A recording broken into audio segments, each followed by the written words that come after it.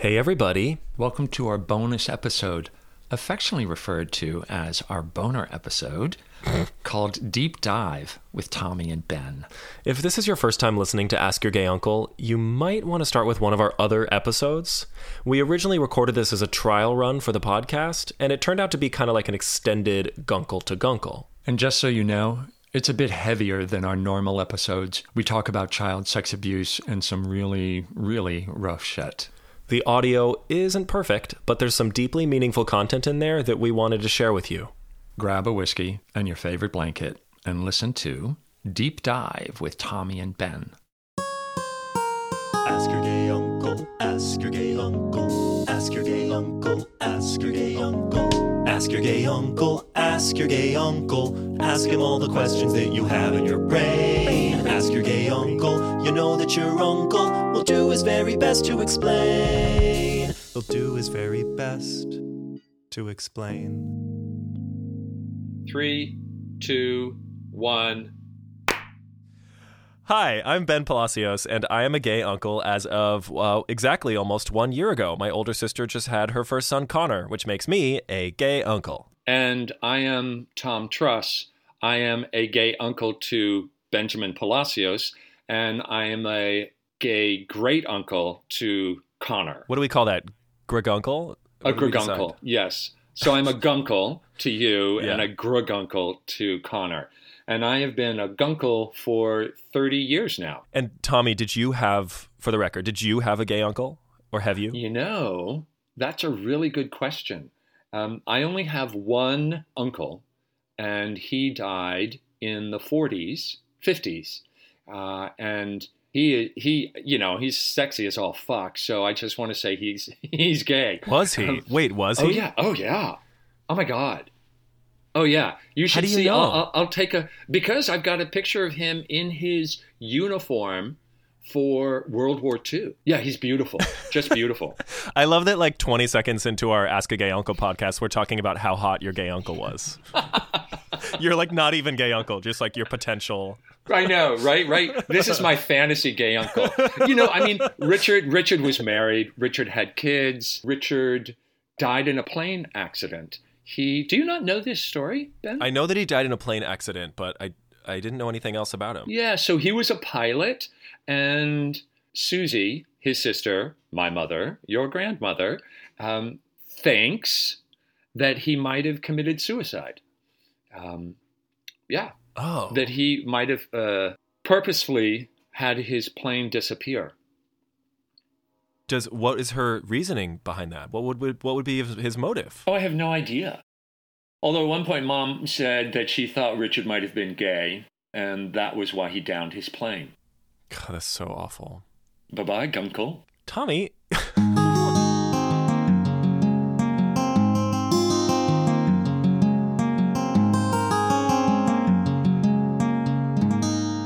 Even though you're not my gay uncle, I do have some questions that I can ask you, but you are the nephew, and I think you have to go first. We actually sort of almost already addressed the first question, and my first question is, have you ever had any gay uncle type figure in your life?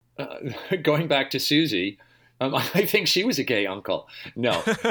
Your mom was your gay uncle? I know. She kind of is a gay uncle, isn't she? Yeah, she is kind of. I want you to elaborate on that because these people who are listening don't know Susie. So, like, what about Susie makes her a gay uncle? What do you mean by that?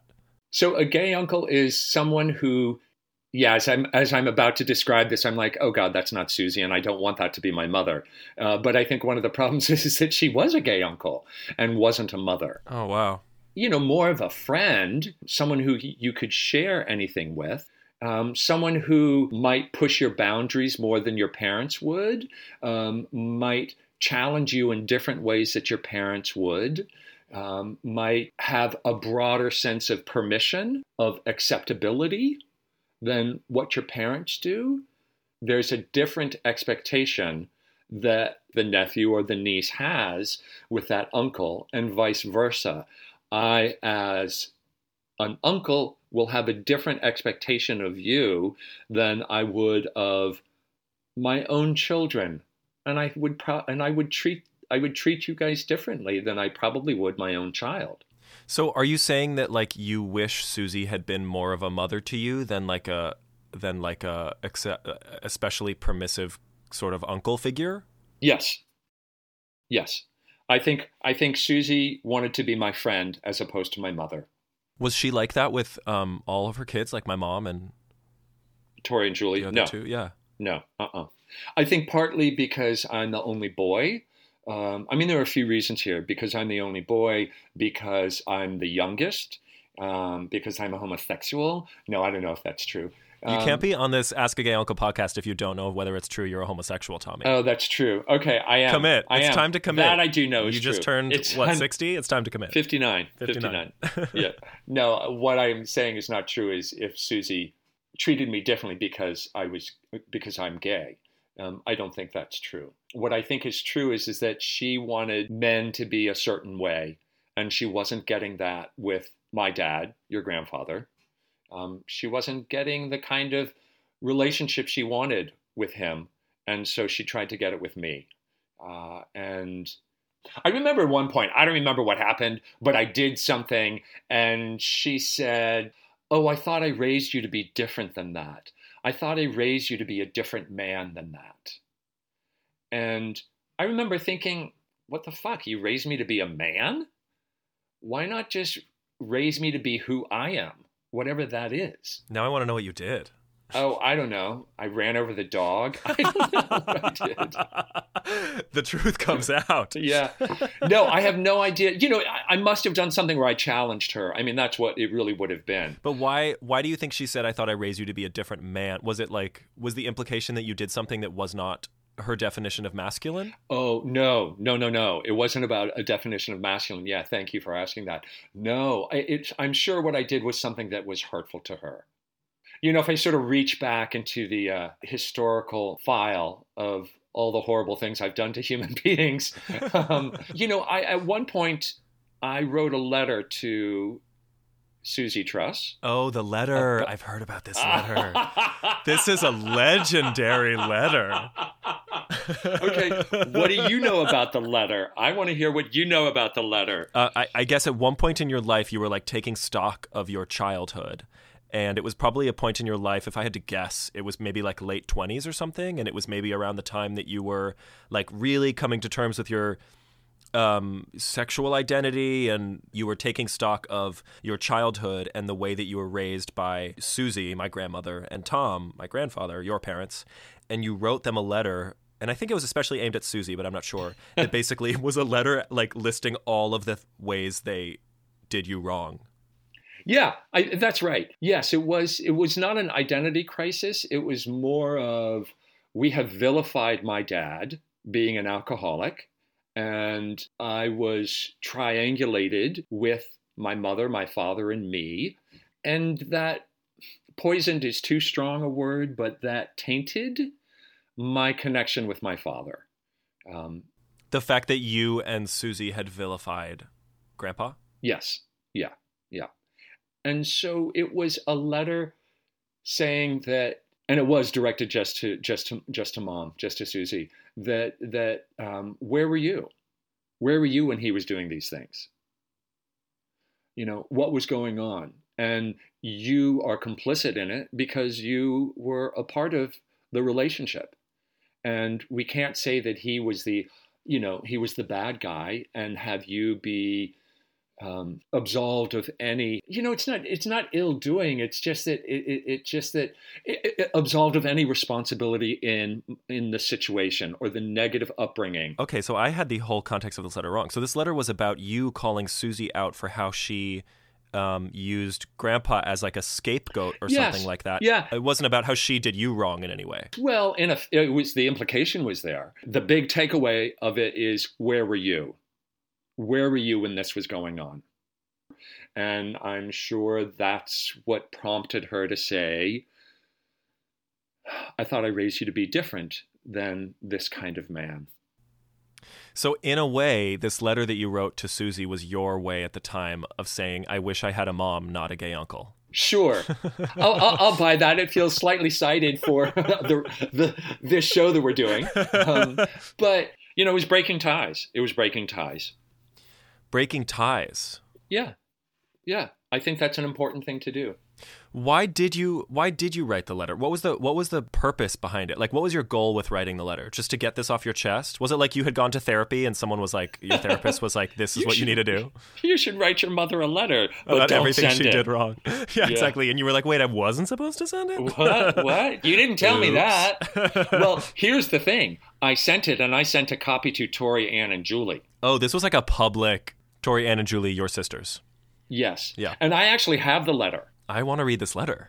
My God. I think you should read this letter in the podcast. Right. Would you be willing to do that? I totally would. Absolutely. I am fascinated by this legendary letter. I've literally heard, I feel like every 3 years. You know what? If I was 8, maybe that was the first time I heard about it. Because I remember being in Susie and Grandpa's house before they left, ages ago. Yeah. And I remember hearing something about a letter and everybody getting really quiet. And I'm sure Susie was the one who brought it up. It was probably when it had just happened. And then I remember, I feel like as a teenager hearing about it again, and then maybe even just 5 years ago at the beach house, Susie saying something about oh, well, Tommy wrote this letter about something. Anyway, wow, this legendary letter. Well, clearly it stung her deeply. If she brought it up 20 years later. Give me 1 minute. I have to pee again. I had so much caffeine. This is definitely making it into the podcast. Go ahead and ask your gay uncle. All right, what did you tell everybody while I was peeing? What did I tell everybody? I said, I'm going to get up and move around. I tasted some beans that I'm cooking, and I tasted them. I said, this is awful. And I added more salt to it. And then I sat down, and you weren't there. And then I got really excited and said, I'm going to get some chocolate. So I went off and got some chocolate. Wow, you did a lot while I was peeing. Okay, so the question, have you ever had a gay uncle type figure in your life at any point? We've decided that Susie wasn't actually your gay uncle. Upon fully investigating that topic, we've decided she wasn't. So who was your gay uncle figure? I didn't have one. What is a gay uncle? Let's talk about what a gay uncle is, Tommy. In my mind, they have a relationship with you that is maybe part friend, but it's more parental than friend, probably. Almost like a mentor. I see it as like a mentor. That's the word I'm looking for. Yeah. Someone that you feel like you could be vulnerable with and ask any questions and get honest answers that are not filtered in the way that your parents' answers might be filtered when you're having conversations about relationships or sex or anything like that. I feel like a gay uncle is going to be completely unfiltered and honest and speak from the heart. Yeah. That sounds right to me. That's what I tried to do. I could be in contact with you guys a bit more, but whatever. Well, then that begs the question, what's the difference between an uncle and a gay uncle, besides who they fuck? Well, that's hard for me to answer because I don't have any straight uncles. You're my only uncle, and you're also my gay uncle. Well, go stereotypical. I don't think I want to go stereotypical because I don't think that's fair. I think, if I had a straight uncle, I would imagine they would be a role model for me, and I would be friends with them, but I wouldn't go to them to talk about gay advice or relationships or sex or anything like that in the way that I would with you. Right. And that's really what the difference is. It's like someone who is a mentor who you look up to and is older and more experienced and can relate to you in an aspect of your identity and life that probably nobody else in your life can relate to. That's so interesting. I have two thoughts. One is when you said a straight uncle, the first thing you said was role model. And you didn't say that with the gay uncle, which I think is really interesting. Did you take that personally? No, I didn't take it personally at all. I would say you were you didn't want to have stereotypes, but it seems to me that you might have slipped into having a stereotype there. Why is it that a gay uncle would not be a role model? Is this my version of the letter? Did I just write you my letter by not calling you my role model? You absolutely have been a role model for me. Are you unwrapping your candy again, Tommy? Oh my gosh, I can't believe it's so damn loud. Yes. It's so damn loud. This is why they tell you before the performance to unwrap your fucking candy. Okay, it's unwrapped. Done. God damn it. You're like one of those little old ladies with their Werther's Originals. I am. Except this is organic brown butter dark chocolate. Put your fucking chocolate away while we do our podcast, Tommy. Oh, it's so good. Okay, so the second part of my question, now that we've defined what a gay uncle is and clarified that you'd never had a gay uncle at any point in your life. If you had had a gay uncle as a kid, what would you have wanted to talk to them about? And how would that have changed your life, I guess? Oh, Ben. I mean, that's just huge for me. Yeah, I cannot tell you how big that is. I think, the first thing would have been I got sexually abused by a man. What happened? Why did that happen? So for people listening, how old were you? I was 11. And I was on my paper route, and this guy pulled up and asked me for directions, and I showed him. I got in his car and showed him where he needed to go. And things went from there. I mean, I'm fine going specific. It doesn't matter to me if we go into it or not. But to answer your question, I didn't tell anybody. I told my best friend Donald, and he said, "I'm sorry," and that was it. Because, what is an 11-year-old supposed to do with that information? Exactly. And so my hope is that I have put out the vibe that you could come talk to me about anything free of judgment. Yeah, you totally have. You absolutely have. So did Susie put that vibe out with you? Your mom, No. Susie? No. Did you tell her at the time? No. I didn't tell mom or dad. No, they didn't know about it until I did a solo. I did a dance. Oh, Jesus. You recapped it in a dance piece later on Oh, in yeah. life? Oh, and they yeah. were like, wait, I was did. that dance piece about? No, Oh, my God. I told them ahead of time. Oh, no. Oh, wow. And it's when your mom found out because she came to see the show. And it's when Susie found out. And I don't even know if Dad came to see the show. Oh, my God. I have this memory of my mom telling me that she once saw you do a dance piece where you were naked and she was really uncomfortable. Is that the dance piece? No, that was a different one. Oh, okay. Yeah. Hold on, but I want to get back to this because we're Yes. talking about how if you had had a gay uncle as a kid, how that would have changed the aftermath of you being on your paper route and getting in that man's car and everything that he did to you. So I would have had someone to talk about it, Ben. Here is probably one of the most pivotal events that ever happened to me in my life, certainly top 5. And I didn't talk about it. I didn't talk about it for years. But Tommy, I think what I want to get at is what makes you think that having had a gay uncle at the time, you would have spoken to him about it? Because I'm just trying to put myself in, go back in time in my Rolodex of memory of when I was 8, 9, 10, 11, 12, 13, 14, 15, 16, I didn't talk to you about anything about my sexual identity or any sexual experiences that I had. Wait a minute. You had sexual experiences at that age? Absolutely. I had gay sexual experiences as a teenager, and I never would have told you about them. Right. At the time. I mean, I'm fine talking about them now, but I don't think I talked to you about any. I think the first time I said anything to you about it was when I was a senior in college, and You wrote me a letter. I wrote you not a letter, but I wrote you an email basically being like, hey, there's this guy who's a freshman in my dance class, my modern dance class, and his name is Gabriel, and I think he's amazing, and I want to ask him out because I think I am into guys. How do I do that? Mike, the question, I was asking you for advice about how to ask a guy out because I was like, Tommy, you'll know what to do. Yeah. But I never, when I was I guess I was 14 or 15, and this guy I knew, we were drunk, and he started going down on me, and I started crying. I never would have told you about that. Wow. Not that I wouldn't have felt comfortable. I guess I could have, but it just never would have occurred to me. My biggest fear was that anybody would find out. So the last thing I would have thought of was to tell you.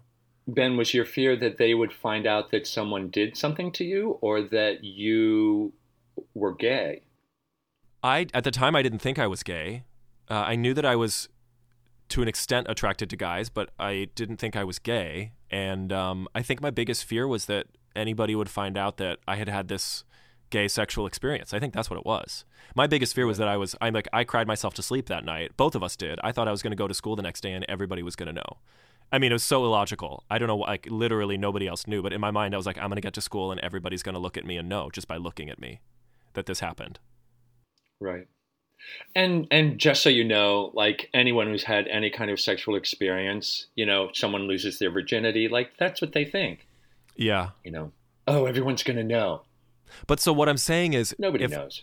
If that happened to me when I was 15 and it wasn't abuse in any way, it wasn't, like what happened to you was Right. was like statutory rape. It was child abuse. It was, I don't actually know how you'd categorize it, but it was, and what happened to me was just a teenage sexual experience with someone my age. Right. And if I didn't feel comfortable mentioning that to you, my gay uncle, who's like the gold standard of gay uncles, what makes you think that as an 11-year-old you would have talked to a gay uncle that you might have had at the time? I don't know for certain, but I would have had a better chance, I think. Yeah. It's sexual experiences are private, whether they are wanted or unwanted. There's a sense of privacy there. And I think partly because of that, there's a sense of shame and secrecy. And so we, especially in this country, and especially with homosexuals and lesbians or anyone who's not heterosexual, that there is a sense of shame and judgment. And so there's going to be most likely fear around it, and I would say that would be for heterosexuals as well. We have loaded it as such a huge thing that it's a rare person, I think, who would be okay talking about it freely after their first encounter. And I would say talking about it in a heartfelt way, as opposed to like claiming like, yo, I fucked that bitch. That it's like that sounds so awkward coming out of your mouth. Yo, I fucked that bitch. that was me replicating. That thing that straight guys say. Yo, I fucked that bitch. I've never heard a straight guy say that in my life. Yeah, I know. Fortunately. Well, I know, right? Talk about stereotypes. Let me get back to my question though. If you had had a gay uncle as a kid, what would you have asked him? And I know it's after the fact, so like we can dispute whether or not you actually would have told him about what happened to you when you were 11. But let's say... Okay, I got it. So I would say, should I take Donald to the prom? Aww, that just sounds so adorable. Wait, and you would have asked him this as a, 17-year-old, as a senior? 18-year-old, yeah. As an 18-year-old? Yep. Donald, who you told about... yes. What happened to you? Yeah, what happened to me. Yep. Was Donald gay? Is he gay? Yes. Yep. Did you ask him to the prom? No. No, and I remember the moment. Oh, my God. We were driving home from some event. We're in his car, and... Just you and Donald? Yeah. Yep. We had just dropped off Tim, who lived like 5 houses away from me, and then it was me, and then Donald would go home.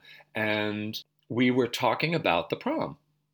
And I remember sitting there and looking across the seat. He had a beige, his parents had, I think, a beige Impala, like one of those giant Buicks. And I'm on my side, not wearing a seatbelt, of course, because we didn't back then. This is back when the front seats of cars was just one big bench, right? Oh my God. It was like 5 people could lie down there head to toe. And so I'm on my side and he's like half a mile away from me on the other side. And I remember looking across and it was just this, it was like, the moment from The Shining where it was like the gulf between the seat got bigger. And I remember thinking, ask him. And we had this long silence. And then I said, okay, I'll see you tomorrow. And I got out of the car. Oh, that's like a movie. Yeah. You're never going to forget. It's amazing how like burned in your memory that is. It's just like, I can literally picture it. I can picture the shot in the movie based on your memory. Yeah. I bet he was thinking the same thing, Tommy. I think so. I would think so. Yeah. Have you talked to him about it? Are you still in touch? No, I have never talked to him about it, and he is dead. Oh, God. Yeah. Yeah. So I will never know. But I know. But nobody did that back then. Nobody did that. Yeah, I mean, I'm even thinking of what year was this at this point? 1979. 1979. There's no way. Yeah. In like Maryland, which is like basically on the Mason-Dixon line. There's no way that you would have like. No. I mean, I can't even think of like in LA would that have even been acceptable in 1979 at like or a San Francisco school? or Probably not. or Greenwich Village and no. I mean, I'm sure maybe somebody did somewhere, and God bless them, and if they're alive, I'd be amazed. If you're listening, congratulations. Really, please notify us. Please let us know how it. Yeah. Were you in an Impala? Right. Wow. Yeah. So I think I would have asked that. I was having sex at a very early age, and I would have talked to. I mean, I remember the first time that somebody came in my mouth, and I threw up. And I was in, God, how old was I? I might have been 14 or 15. Oh boy, it's like, I have not told many people about this. Yeah. And now I'm telling a lot of people. Hello, America. Yeah. So where I went to high school, there was a restaurant nearby that had a gay bathroom in it. And people would go in there all the time and have sex. And this was, light years. This was a decade at least before, not at least, but it was a decade before HIV came around. And so I'm 14 and I'm in this bathroom. Maybe I'm 15 at this point. And I know what's going on. I've had sex there with men. And there was some guy, and I guess, it's like there are blurs in this. Like my next memory is I'm out in a parking lot behind the grocery store called the Grand Union, just in the middle of Bethesda, downtown Bethesda, Maryland. And I am on my knees giving this man a blowjob. In a parking lot behind the Grand Union? That's like the gayest name of a grocery store I've ever heard, by the way. The Grand Union. This was such not the Grand Union. Oh my God. Like when I think about this, I just like go, who the fuck were you allowing a 14-year-old to give you a goddamn blowjob? Who was this guy? I don't know. Was he a teenager? No. He was a man. And when you're 14, someone who's 25 could be 50, and someone who's 50 could be 30. That sense of age escapes someone who's a teenager. So I have no idea how old he is. I'm surrounded by probably 4 men. Oh my God. And I'm giving this guy a blowjob. And it's one of my first blowjobs I think I've ever given. And he grabs my head and he's like pounding my face. And he comes inside of me. And I threw up on his dick and on him and on his pants and on his shoes. And the fact that this all happened in the parking lot of a grocery, like, what the fuck? Like, how did nobody see this? How did you feel comfortable doing this at the time, Tommy? This baffles me. My guess is we were behind like a dumpster or something. I don't know.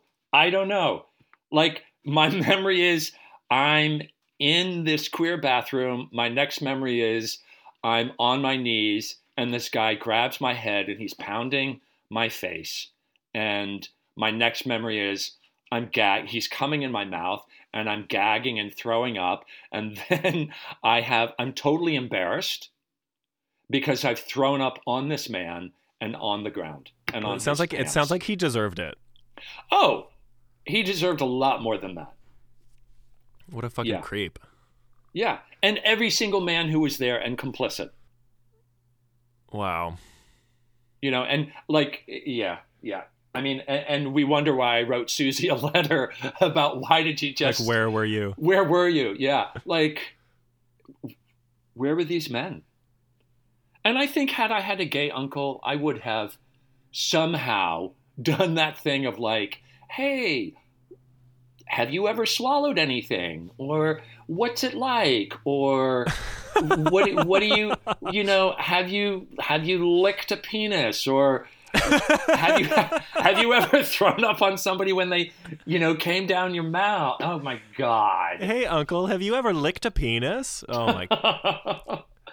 I don't know. I just like to think that I would have had someone to say something to, and I'm sorry that I didn't. And I think, fuck. I think that's one of the reasons.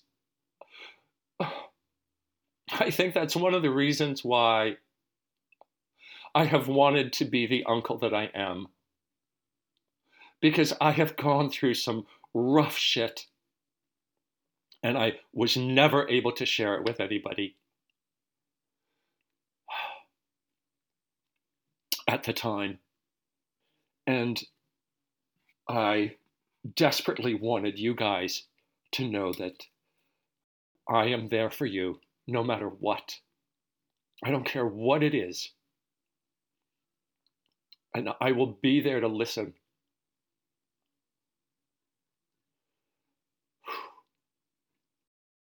And I didn't have that.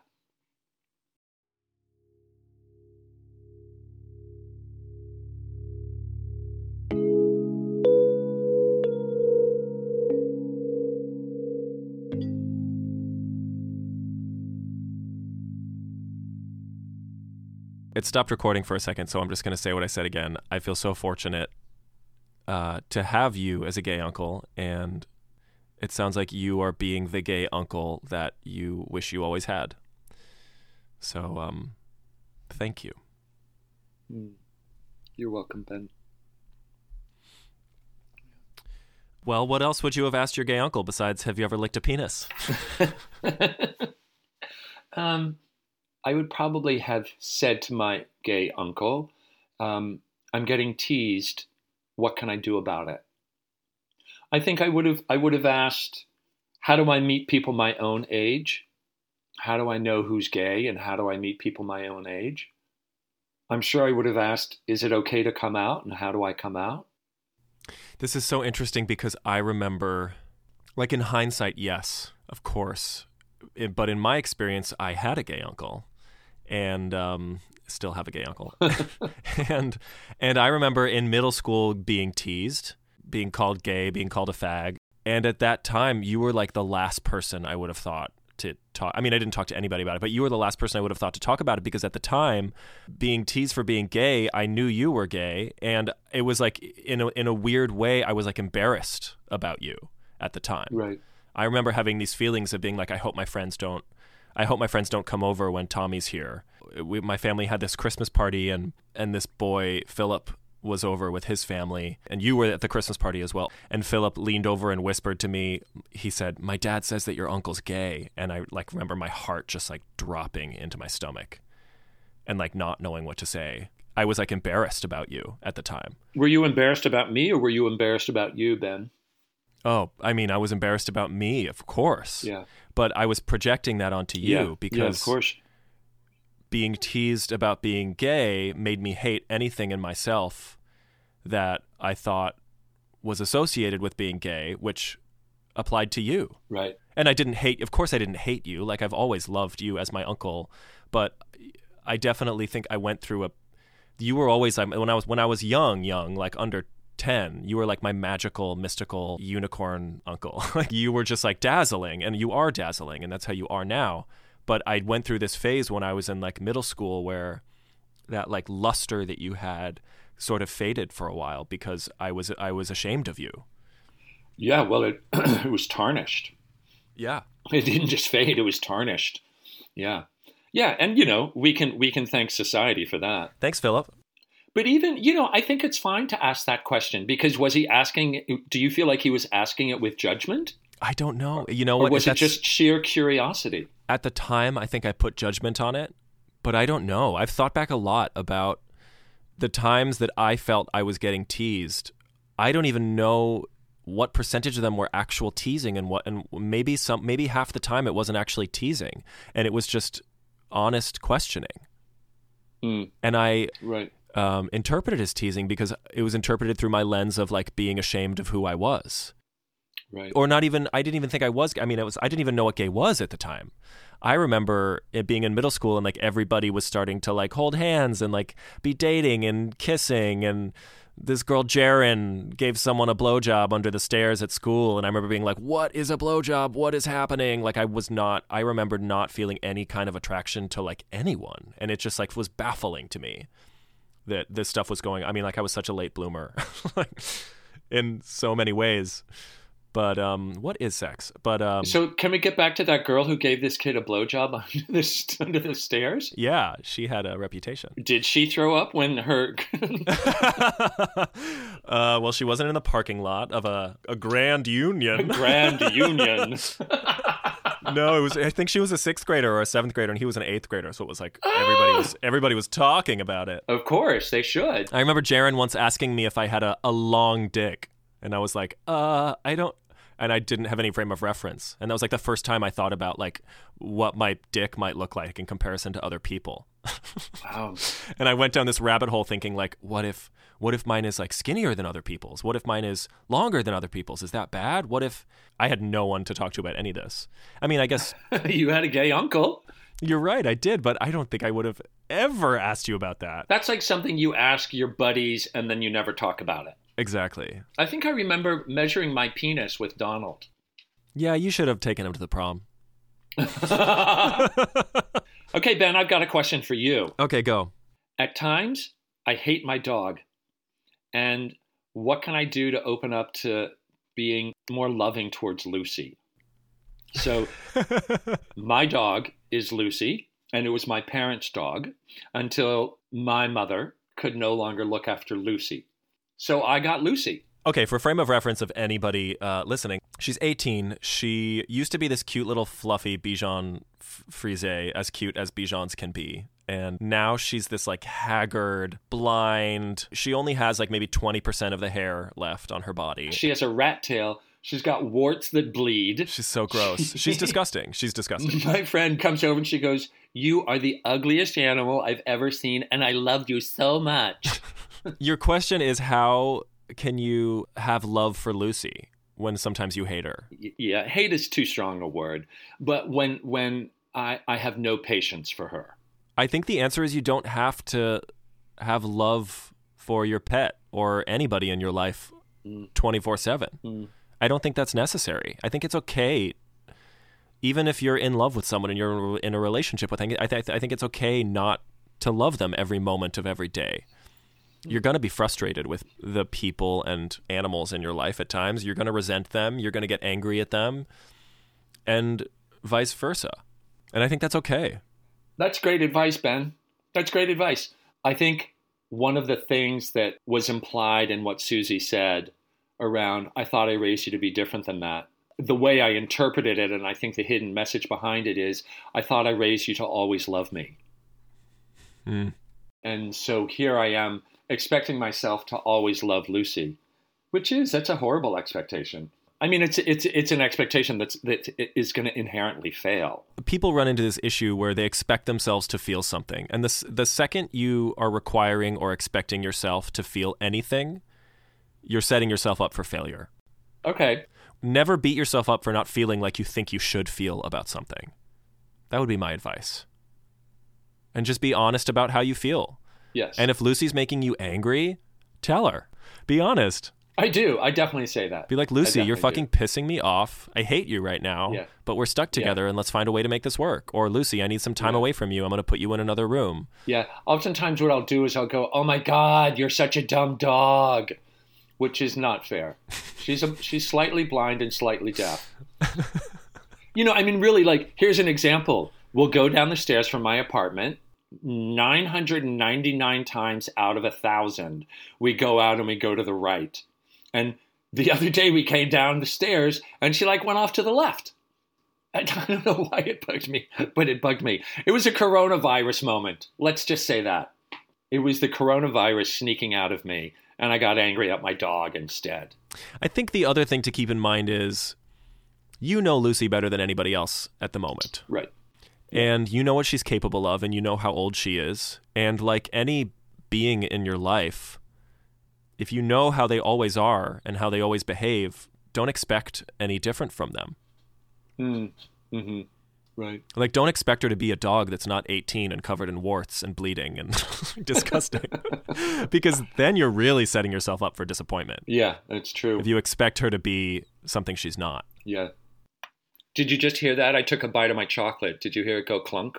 Yeah, I did. I heard you crunch it. I'm gonna add that to the letter of things, the ways you wronged me, eating chocolate during our fucking podcast. Okay, let's go deeper. Hit me. Okay. Why am I single? That's such a hard question. I know. I'm single, so I don't really know how to answer that. Why do I think you're single? I think the predominant force in you being single is that you are gay, and I think that gay people are less likely to settle down than straight people. I think that's the main reason. I don't think it has anything to do with you not wanting to be in a relationship or being open to it. I think you are. And you have been in relationships, long ones. I mean, you and Steve dated 9 years? No, 7. 7. And dated, I wouldn't say dated. I would say we were partners.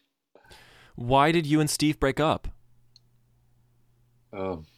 Is there any, do you think there's any answer that might lie in there? No. We broke up because he was a cocaine addict. Oh, God. No, I'm kidding. Oh, my God, Tommy, you can't do that to me. I didn't know that. No, we broke up because I was not in love with him. Okay. And it was time for us to end. And he would agree with that. Okay. Absolutely. Do you fall in love easily, Tommy? Have you been in love since you were with Steve? No. And I have not been in love before that. So maybe that's the answer to your question. Maybe that's why you're single, because you haven't fallen in love since then. Well, hello? Yeah, that's like fucking obvious. No, but do you put yourself in positions to fall in love? Are you open to it? Are you talking like missionary position? No. I think that might be our answer, Tommy. No, I put myself out there. I what do you mean by do I put myself in positions to fall in love? Tommy, you live in the middle of nowhere in the Berkshires. Ben, I lived in Washington, D.C. I lived in San Francisco. I lived in Seattle. I lived in Wellington, New Zealand, Austin, Texas, New York City. Like the gayest places in the world, basically. Yeah. Like if I had lived in Judy Garland's house, I would not have been around more homosexuals. When you put yourself in positions to meet people, what does that look like? Are you going on dates? Are you hooking up with people? I had 3 dates like a month ago. Oh. With 3 different guys. How did they go? Did you have any second dates? Let's see. Yes, and yes. Okay. One of them is in a relationship. That's not going to work out. So that's just going to be a fuck buddy. Okay. So take him off the table. He's off the table, but, it's a hot table to be on, let me just tell you. Okay. Oh, yeah. I've had some of the best sex with this guy than I've had with anybody. And it's so interesting, Ben. Like, the sex that I've had in the past, 2 months has been the best sex I've ever had in my life. Wow. 59 is doing well for you. It's so great. Tommy, it sounds to me like the reason why you're not in a relationship right now is because even just from talking to you about these 3 people that you've dated, the one person that you have more to say about is the one that you've had amazing sex with and is unavailable. It seems like you care more about having great sex on the table with this guy. Wait, did you do it on a table? Let's see. On a table, in a car, by a box. Like, what is it? It's green eggs and ham? Just everywhere but a Grand Union parking lot. He's like, how about we go to the Grand? You're like, no. No! We're done. No. It's over. Well, I think could be a little bit of truth in there in terms of availability, right? Like, he's not available. And so that's who I'm drawn to. You're more drawn to people who are unavailable. Oh, yes. I mean, that's just like universal. I'm like that as well. Yes, it is. In some ways. So I think that's your answer. That's the answer to your question. Yeah, I don't. That feels way too simple to me. I want something specific. Oh, come on! Now you're just like deflecting your answer. You just going. That tells me everything I need to know. I think you're drawn to people who are unavailable, and that's what you need to work on. If you want to be in a relationship, you need to prioritize only interactions with people that are dates that are going to potentially lead to a relationship. So you need to stop seeing this guy and having amazing sex on the table with him because everyone else is going to pale in comparison because he's your barometer at the moment. Right. Yep. There's your answer. Tough love from your gay Uncle Ben.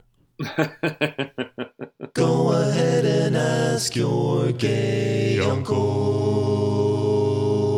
You know what my best friend Max once said to me? Max is he's a straight guy and he's awesome. I was asking him for relationship advice once, and I was looking for a relationship and I was open to it. And I said, Max, like, what is it about you? What do you do? What is this vibe that you put out that like you're never ever single? Like Max would be single for like 2 weeks and then he would like suddenly date someone for 4 years. And I saw this as like his superpower. And he said to me, he was like, Ben, the second you decide and commit to the fact that you're only interested in a relationship, you will stop pursuing situations and people that don't lead to that. Mm-hmm. And I was like, what do you mean? And he was like, well, do you have hookup buddies? Are you on apps or whatever, spending time with people that aren't interested in relationships? And I was like, yeah. And he was like, well, don't. Because every minute you spend doing that is time that you're not spending looking for a relationship. And you're closing that part of yourself off. And so has that worked for you? At the time, it did work for me, yeah. Uh-huh. Let's see, I deleted my Grindr, I was on OkCupid, and I was very clear with people in the first messages. If someone said only looking for hookups or only da-da-da-da-da, I didn't meet them. I didn't even consider them. And it was like 2 weeks after he said that to me, I met my ex. And we dated for a year. So that's my advice for you, Tommy, is, let's say you're in a room and there's 8 doors, right? And only one of them leads to a relationship. You keep opening and looking through and peering through and entering all the other doors. Stop looking in those doors. Okay, we're going with this metaphor, which I don't think is such a great one, but I'm going to do it anyway. So I'm in this room. There are 8 doors. Is the door labeled long-term relationship? No, you have to suss it out. But yeah, so some exactly. of the doors... So then I have to open up all the doors until I find the one that is... But Tommy, the issue is you keep opening the doors. Once you find out that there's not a long-term relationship in that room, you keep opening that door to check. It's like when there's no food in your fridge and you keep opening it to see if food appears. How do you know I do that? I do that with the fridge. Do you really? You do it with the doors. Yeah. Oh my God, I do that all the time. I'll be like, I'm hungry. Maybe I didn't see that there was some takeout in the back. Maybe there will be a jar of peanut butter that I can just like use with a spoon. You know what I mean? I think that's what you're doing. You keep opening these doors. Why do you keep seeing this guy and having sex on a table? Ben, you've created this whole story that I keep seeing this. We've seen each other twice. That's it. Okay. Yeah. Okay. And tell me about the other 2 people. You didn't even say anything else about them. One of them, I'm not sure I'm attracted to him. I like him, but I'm not sure I'm attracted to him, and we're still hanging out. And I'm discovering that. And then the other guy who I actually was the most attracted to and seemed the most compatible with has dropped out. He has ghosted me, as they say. Yeah, this guy sounds lame. He's not. But something has happened. I don't know. Like, here's a question. Do I just go, hey, I haven't heard from you in a while. How are you? Do you have the coronavirus? Oh, God. Loving the time of coronavirus. I mean, do you do that? Do you call people? It's like not call them on their shit, but I will say to somebody, hey, it doesn't seem like we're the right match. It was nice chatting with you. Good luck in your adventure. I let people know. I do that too, usually. If I get the sense that they're trying to pursue me and I'm not interested, that's when I do it. But if both people kind of like naturally step away, then I don't do that because I don't think it's necessary. Yeah. So anyway, I had 3 dates. Thank you. I opened 3 different doors. Thank you. Uh-huh. And one of them got closed on me. The other one I would like to keep going through. And the other one I'm trying to figure out if I want to go into that door. Okay, here's my other question. Are you on OkCupid? You're on Scruff? What are you on right now? I'm on Scruff and Tinder. Do you have somewhere in your profile? Are you clear that what you're looking for is a relationship and not just hooking up? I say I'm into long-term relationships, and if it needs to be a quickie, then it's got to have a heart connection. Something like that. I tried to be clever. I don't know. And do you put yourself in positions aside from the apps to be meeting new people ever? Well, Ben, let's just remind us, and our listeners where I live. I live in a town where there are 7,500 people. So I am no longer living a couple of miles away from the Castro. Why do you think you're not in a relationship? Well, I can go kind of philosophical and just go, it's not my time. This is, this lifetime is not the time when I'm going to be in a relationship with somebody. That's bullshit. And oftentimes I think that. And so then I go, I'm too picky. And then I'm like, are you kidding? You're fucking desperate. You'd be with anybody who was interested in you. And then I go, oh, that's the problem. You're desperate. You want it too much. And Tommy, do you think you're desperate? Do you think you're scaring people away by being Yes. by jumping in too fast? I would say that's my biggest thing, is that I want it, that I'm lonely. I'm lonely. I'm also very clear and I'm very direct. So it's like, am I lonely and I'm being desperate, or am I just being really clear and really direct? But and those are two different things to me. Those are two different things to me. They are. They're two different things, but they can look the same. No, they can look the same. No, not if you're clear. There's neediness where you're constantly checking in with them and you want to make them happy and you don't have an identity except for wanting them. Right. And then there's being really clear and concise and being like, I'm 59. I'm not fucking around. I'm interested in relationships and I think you're great. I say I lean more towards the latter. Inside, I'm desperate, but I don't act on it. Why are you desperate? Oh my God, Ben, I'm fucking lonely. You got Lucy, the warty dog. How can you be lonely? You have the hag. I feel sort of ill-equipped to give you relationship advice, Tommy. I kind of think I'm grasping at straws here. But I'm trying. I think you're doing well. Why are you single? Because I don't know anyone currently that I'm interested in being in a relationship with. Do you want to be single? I want to be single until I find someone that I want to date. So yeah, at the moment, I want to be single. That's such circuitous thinking. Why? Because I don't want to be in a relationship for the sake of being in a relationship. I want to find someone that I think is great and is worthy of being in a relationship with me, the kind of relationship that I want. That's good. That's great. Are you pursuing that? God, as much as you can during coronavirus. There's one person that I've gone on 2 dates with. This guy's interesting. He's the kind of guy that I could see myself potentially being in a relationship with. We've only hung out twice, but we seem to have pretty good chemistry. And he's smart, he's successful, he's handsome, and it's enjoyable spending time together. So my bottom line, and it's my top line also, is I need to be attracted to the person inside and out. Are you attracted to his insides as well as his outsides? Don't say attracted to his insides. That's a weird phrase. So far, yeah, I'm still getting to know him. Does he have character? Does he have character? Character, like Yes. Is he, what do you mean by that? Is he interesting? Does he make me laugh? No. Is he unique? No, character is, does he have integrity? Yes. Is he honorable? Yes. Is he trustworthy? Yes. I do think he's very much those things. He's honest. He's a great communicator. He's vulnerable. So important. It's so important. It's crucial for me that someone is a great communicator. Is he funny? Do you laugh together? He's not as funny as other people I've dated. But that's not... I mean, I dated the funniest person I've ever met. And that was my ex. Jerry. That was Jerry. Jerry was the funniest person in every room. And he was dazzling. And I felt a little overshadowed by it sometimes. So this person isn't the funniest person I've ever met, and that's totally okay.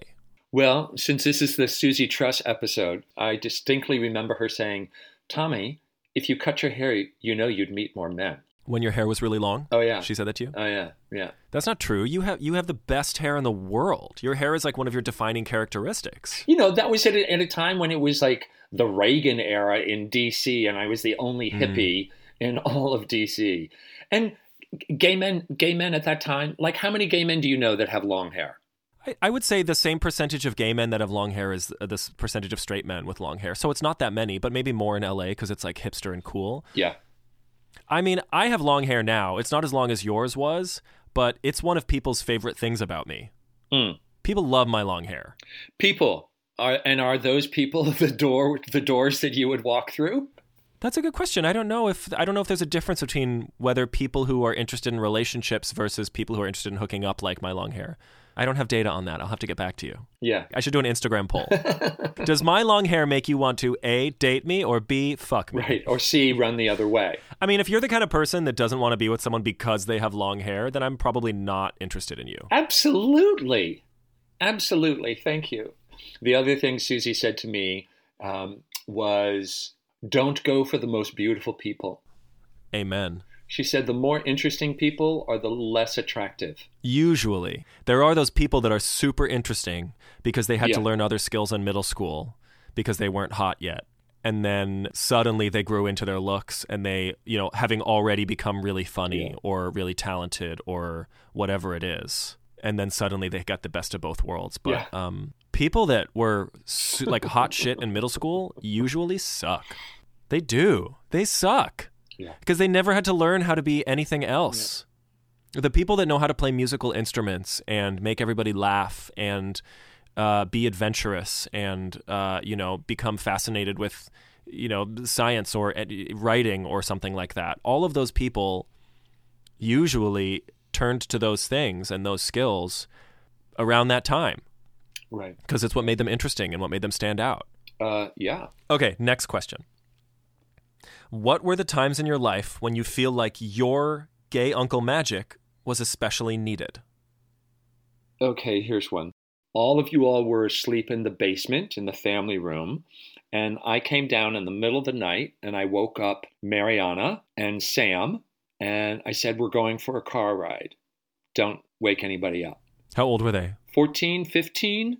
We got in Grandpa's Miata, the three of us, and I drove us around the Beltway. And while we're going around, I said, you're about to enter into time periods in your life when things will happen that you're not sure you want to tell your parents or not.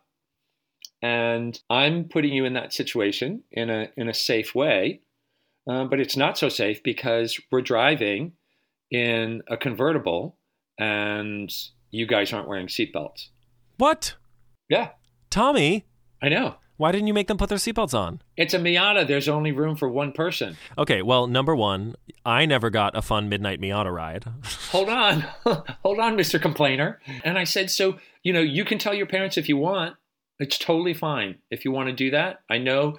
I said, do you think your parents will be angry? And they both were like, yeah, definitely. And I said, I get it. So it's up to you if you want to do it or not. And I'm okay if you do, and I'm okay if you don't. I'm just putting you in that situation because I know that you are entering into the age where that's going to happen with more frequency. And I want you to experience it with me being the one who catches the shit, as opposed to like someone else who might have to catch the shit. Did either of them tell? No, I don't think they did. What was the impetus for that? Was it just that they were getting to the age in high school where people start drinking and having sex and all that, and you wanted to give them someone that they could trust and talk to and open up about? Yeah, maybe had you had that car ride, you would have come to me with the dude who went down on you when you were drunk at age 15. And I started crying. Yeah. Are there any other times when it wasn't about you seeing an opportunity and seizing it, and you were like, oh, my uncle magic is needed. I'm going to jump in and do something only a gay uncle can do? I mean, certainly when the one that you mentioned, the way you started that email, Ben, by the way, was I always knew I was going to ask you this question. And you were like, here we go. Well, you know what I thought was, oh, now he's playing the part of a gay man, and he's going to ask me a question about what, gayness, blah, blah, blah. Oh, blah, like blah. acting in a acting. role. Yeah, acting. like acting. Yes. Oh. I'm in a play where I have to be a homosexual. You're my homosexual uncle. What is it like, per se?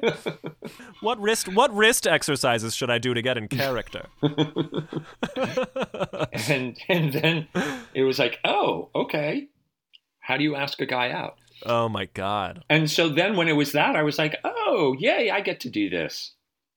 And I totally stepped into it. You've told me this. You knew when I was younger that you thought that I was gay. Yes, but this was you saying that you were gay, and that was totally different. No, I know. But did you not at some point think at some point Ben is going to come to me and come out to me? It was more of like an impatience kind of thing. It's like, hello, you're gay. When is that going to land on you? And when are you going to share that? I just had this thought, and I was wondering if you had talked to me, if you had started that conversation instead of me, if I would have been open to it. And I don't know. Oh, I would never do that. I would never do that. Or even like if you had at some point sat me down and been like, hey, Ben, I want to talk to you about this. There's this thing called sexuality, and I don't know where you are, but feel free to come and ask me any questions about anything. I would not have done that, Ben, because that to me is your parents' responsibility. I never got a talk like that from them. Yeah, I know. They didn't even talk to me about sexuality in general. I got handed a book called Your Changing Body for Boys. And they sat me down and they were like, we got you a book, and why don't you go read it? And if you have any questions, ask your father. And I didn't have any questions. I just this book became my Bible. I work with kids. I'm a nanny, and the kids know that I'm gay, and they have for years. And I've said to the kids, you'll see what I mean when you're dating a girl or a guy or whoever it is. I don't know, and sometimes they'll be like, Ben, and I'm like, I don't know. Who knows? You might not even know. And they're like, okay, so I just think that the more you talk about that stuff with kids, the easier it is for them to even consider it a possibility. Yes, I agree. I absolutely agree. And I definitely never got any indication that it was a possibility or acceptable for me to be a gay person. It's just curious to me that you felt like it was more acceptable for you to take my sister and my cousin for a Miata ride at 2 a.m. with no seatbelts and tell them that there's going to come a time when they're going to start lying to their parents, than to just say to me at one point, who you thought was gay, like, hey, there's straight people and there are gay people. Your parents didn't want me to do that. They didn't? I talked to Anne about this. My mom, Anne, yeah, for listeners. She said the way that we are raising our children is when they ask us a question, then that's the time to talk about it. And we let the kids bring it up. My response was, well, you're giving them books about colors and numbers, but are you giving them books about sexuality?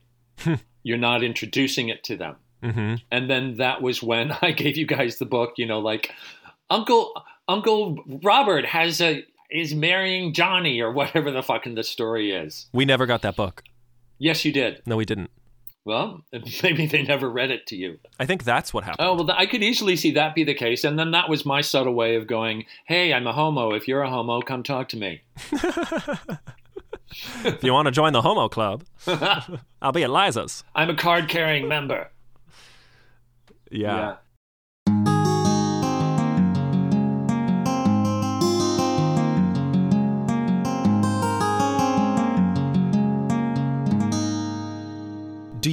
Are you a gay uncle to anybody who's not in the family? Do you feel like you are a gay mentor to anybody not me? I would say with less frequency, yes, I am. Like there's some neighbors who are walking by. There are a couple of queer boys, basically your age. We were talking about the coronavirus and I was talking about the AIDS epidemic, what it was like when it came out, and was definitely giving them information around that they would not have gotten from someone else. Yeah. They weren't coming to me seeking advice. Yeah, but I think it's not just giving advice. It's sort of like being a representative, a positive representative of, you could say even like the gay community or like queer culture or something like that somebody might not have otherwise. I think that's part of the job of a gay uncle as well. Yes. Yeah. Is like just being a positive gay role model. Like you were an incredible gay role model. You were my only gay role model. I didn't know any other gay people until I was in college. Wow. So what are you doing to stay sane and grounded and to keep your heart open during the beginning of this epidemic? I'm starting a podcast with my gay uncle, which feels good. I went on a bike ride the other day, and that just felt so good to be like out and on a bike. And I don't even know if that's going to be allowed if there's like 24-hour lockdown and you literally can't leave your home. It's hard. Interacting with people helps, being creative. Just having something to do has been really helping me. But I don't really know how to answer that question because it's just started. So I don't know if the things that are helpful for me right now will be helpful in a week or a month. Right. I think the thing that troubles me most is not having to stay home or having to limit the number of people I see or any of the literal things. I think it's the fact that we're facing this disastrous global epidemic and there's nothing that I can do about it. It's like the helplessness of it is what's really unsettling to me. Yeah. So I read this book called The Body Keeps the Score about post-traumatic stress. And the author says that there's fight and flight and freeze. If you're in a situation where you can't fight or flight because you've either frozen or because you are literally incapable of helping the situation or leaving it, like, you know, in many kinds of child abuse or maybe in war, that's where PTSD is often created. That if you are held at gunpoint, but then you fight the guy off and grab his gun, or you even just run away and get away, that oftentimes that does not cause PTSD, but what causes PTSD is the helplessness of it and not being able to do anything about it. And that's what I feel is like this helplessness of, I'm just waiting to find out if one of my friends gets coronavirus or passes it along, or if one of my grandparents dies, or, you know, and there's nothing I can do about it. That's what's unsettling. Is it death? Are you scared of death and losing people? That's one of the things. It's the big picture of it. It's like the world is going to be irreparably changed by not only the death. And you're scared of yes. that. You're scared. I'm scared of the world being irreparably Yeah. changed. Yeah. I'm scared of all of the loss. I'm scared of this, you know, the fact that the market and the economy and just like everything, people's careers are like already down the drain, and it's only been 4 days of, you know, the quarantine. Right. It's like, what is it going to look like in a month? What is it going to look like it's frightening. Yes, I completely agree with all of that. It is frightening. I'm wondering, do you feel like you're going to be okay in that process? Like, are you going to make choices that you feel are smart and wise? I hope so. I think you will, Ben. I think you're connected to your intuition, and I think you are savvy, you're a problem solver, and you're a great communicator. I mean, if you have those principles, then you're going to be okay. Who knows if you're going to get the virus or not, or if your loved ones are going to get the virus or not. But it's how we are, how we respond to it, that, to me, I think is important. You know, you've got character. And so I think you'll do well. And that doesn't mean there isn't going to be hardship. Of course there will be. And that doesn't mean that there isn't going to be loss. But it's how we respond to it. You know, we're being put to test. Yeah. And one of the major tests in this is it's unfamiliar. And it's an unknown that none of us have experienced. Not to this degree. Yo. Oops, sorry. Someone's at my door. Hi. Yeah, Hi. What's up? Kathleen and I are going to sit down by the river for a little while if you want to come down. Okay. Thanks, Andrea. Sure. Thanks, Andrea. Yeah, I mean, yesterday I was depressed. I woke up depressed. I woke up anxious. I woke up nervous. And that rarely happens to me. And instead of ignoring it or denying it, I was like, okay, I'm going to be depressed. I'm going to be sad. I'm going to fall in and out of napping. I'm going to cry. I'm going to not get out of, off my couch. And around 5 o'clock, because I went into it, I came out of it. Because you opened yourself up to the Yeah. negative emotions as opposed to Yeah. trying not to feel them. Yeah. You came out the other side of them. That's helpful. I think that's hard for a lot of people. That's hard for me.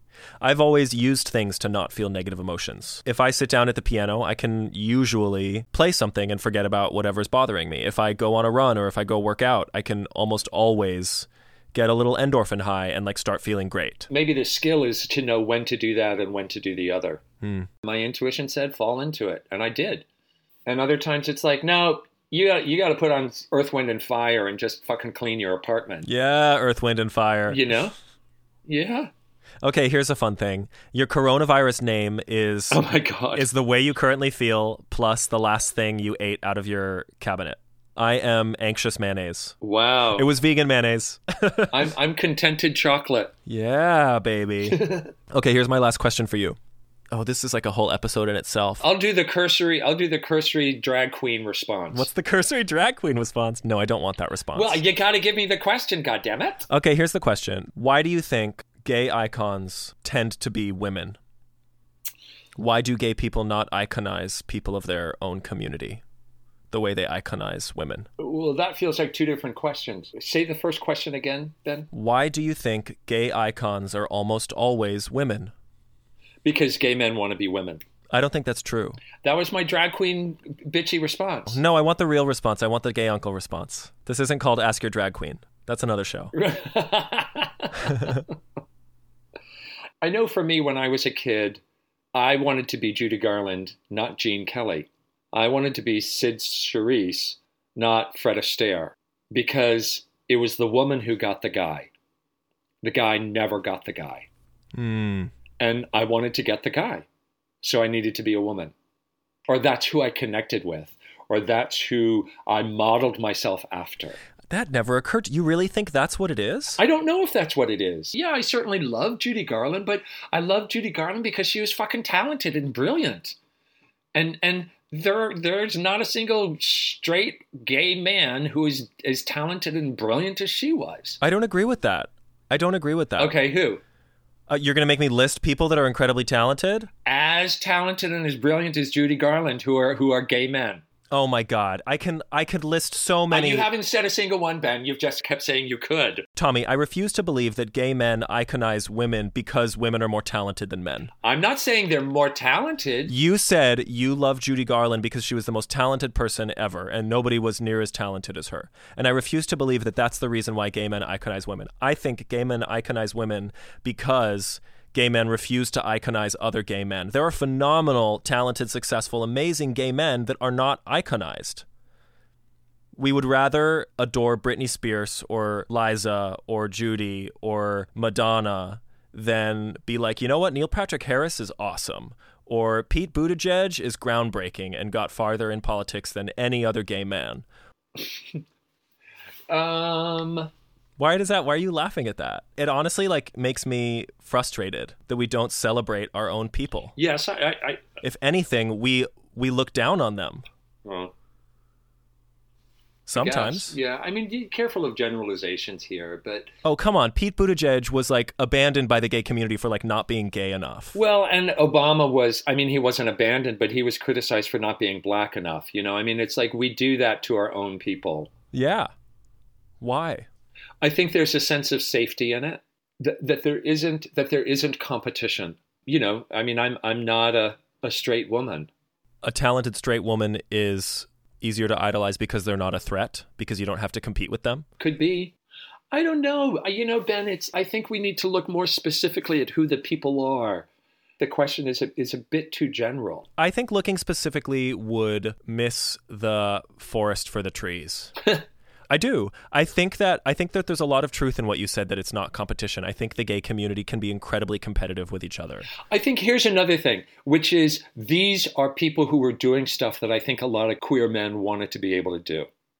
They wanted to be able to sing. They wanted to be able to be flamboyant. They wanted to be able to belt it out. They wanted to be able to get the guy. They wanted to be able to be a star. They wanted to be able to be sexy. They wanted to be able to wear whatever they wanted to wear. I'm looking at Madonna, at Judy Garland, at Britney Spears, at, Lady Gaga. These are all people who are like balls out, fuck you, I don't care what you have to say. And so I wonder if there's a thing there around people who are marginalized wanting to hold up someone who is saying fuck you to the world and not feeling safe enough to do that on my own. So I'll do it by loving this person who's doing it for me. So in absentia, I am doing it by saying Bette Midler is amazing. And she's going around, in a wheelchair wearing a mermaid outfit, performing in men's bathhouses. Yeah. Yeah, that makes sense to me. I mean, there's the idolization of drag queens. Yeah. A lot of that is around saying, I am different and it's okay to be different. And in fact, I'm being celebrated for my difference. I like that answer. I think the reason why I asked that question, and it was sort of an unfair question because I think I had my own answer to it already. Well, it's true. But the reason why I asked it was because it's been on my mind a lot, and I have just been frustrated with feeling like the gay community doesn't celebrate each other as often as I wish they did. Oh, yeah. That's the old Groucho Marx thing. Why would I want to be a part of a club that would accept me? Yeah. I think there's a lot of like learned self-loathing in the gay community and God, so many other things. The internal homophobia. Totally. Well, on that note, that was Ask Your Gay Uncle. Right. Well, Ben, it goes back to Philip asking you, is your uncle gay? Right? And having the strength to stand up, and not that you were an asshole at age 13 or 12, whatever. Yeah. We as a community don't always have the strength to celebrate who we are. Yeah, that's a lot of weight to put on little 12-year-old Ben, though. Oh, it sure is. I'm not putting it on 12-year-old Ben. Yeah. I think it's endemic in our community, but it's, that's oftentimes the response of a marginalized community. We just like to judge each other and judge ourselves. Okay. I accept that answer. Yeah. Well, there you go. Yeah. Ask Your Gay Uncle is created by Tom Truss and Ben Palacios, with production support by me, Jackie Anders. Album artwork by Seth Shellhouse. Theme song and musical interludes by Ben Palacios and Dan Reuter. Special thanks to Matt Marr, the University of Texas at Austin QT Voices, and everyone who sent us questions. If you'd like to ask a question for Tommy and Ben to answer on the podcast, leave us a message at 512-981-7332 or email ask@askyourgayuncle.com. Find us on Facebook at Ask Your Gay Uncle Podcast. More information at askyourgayuncle.com.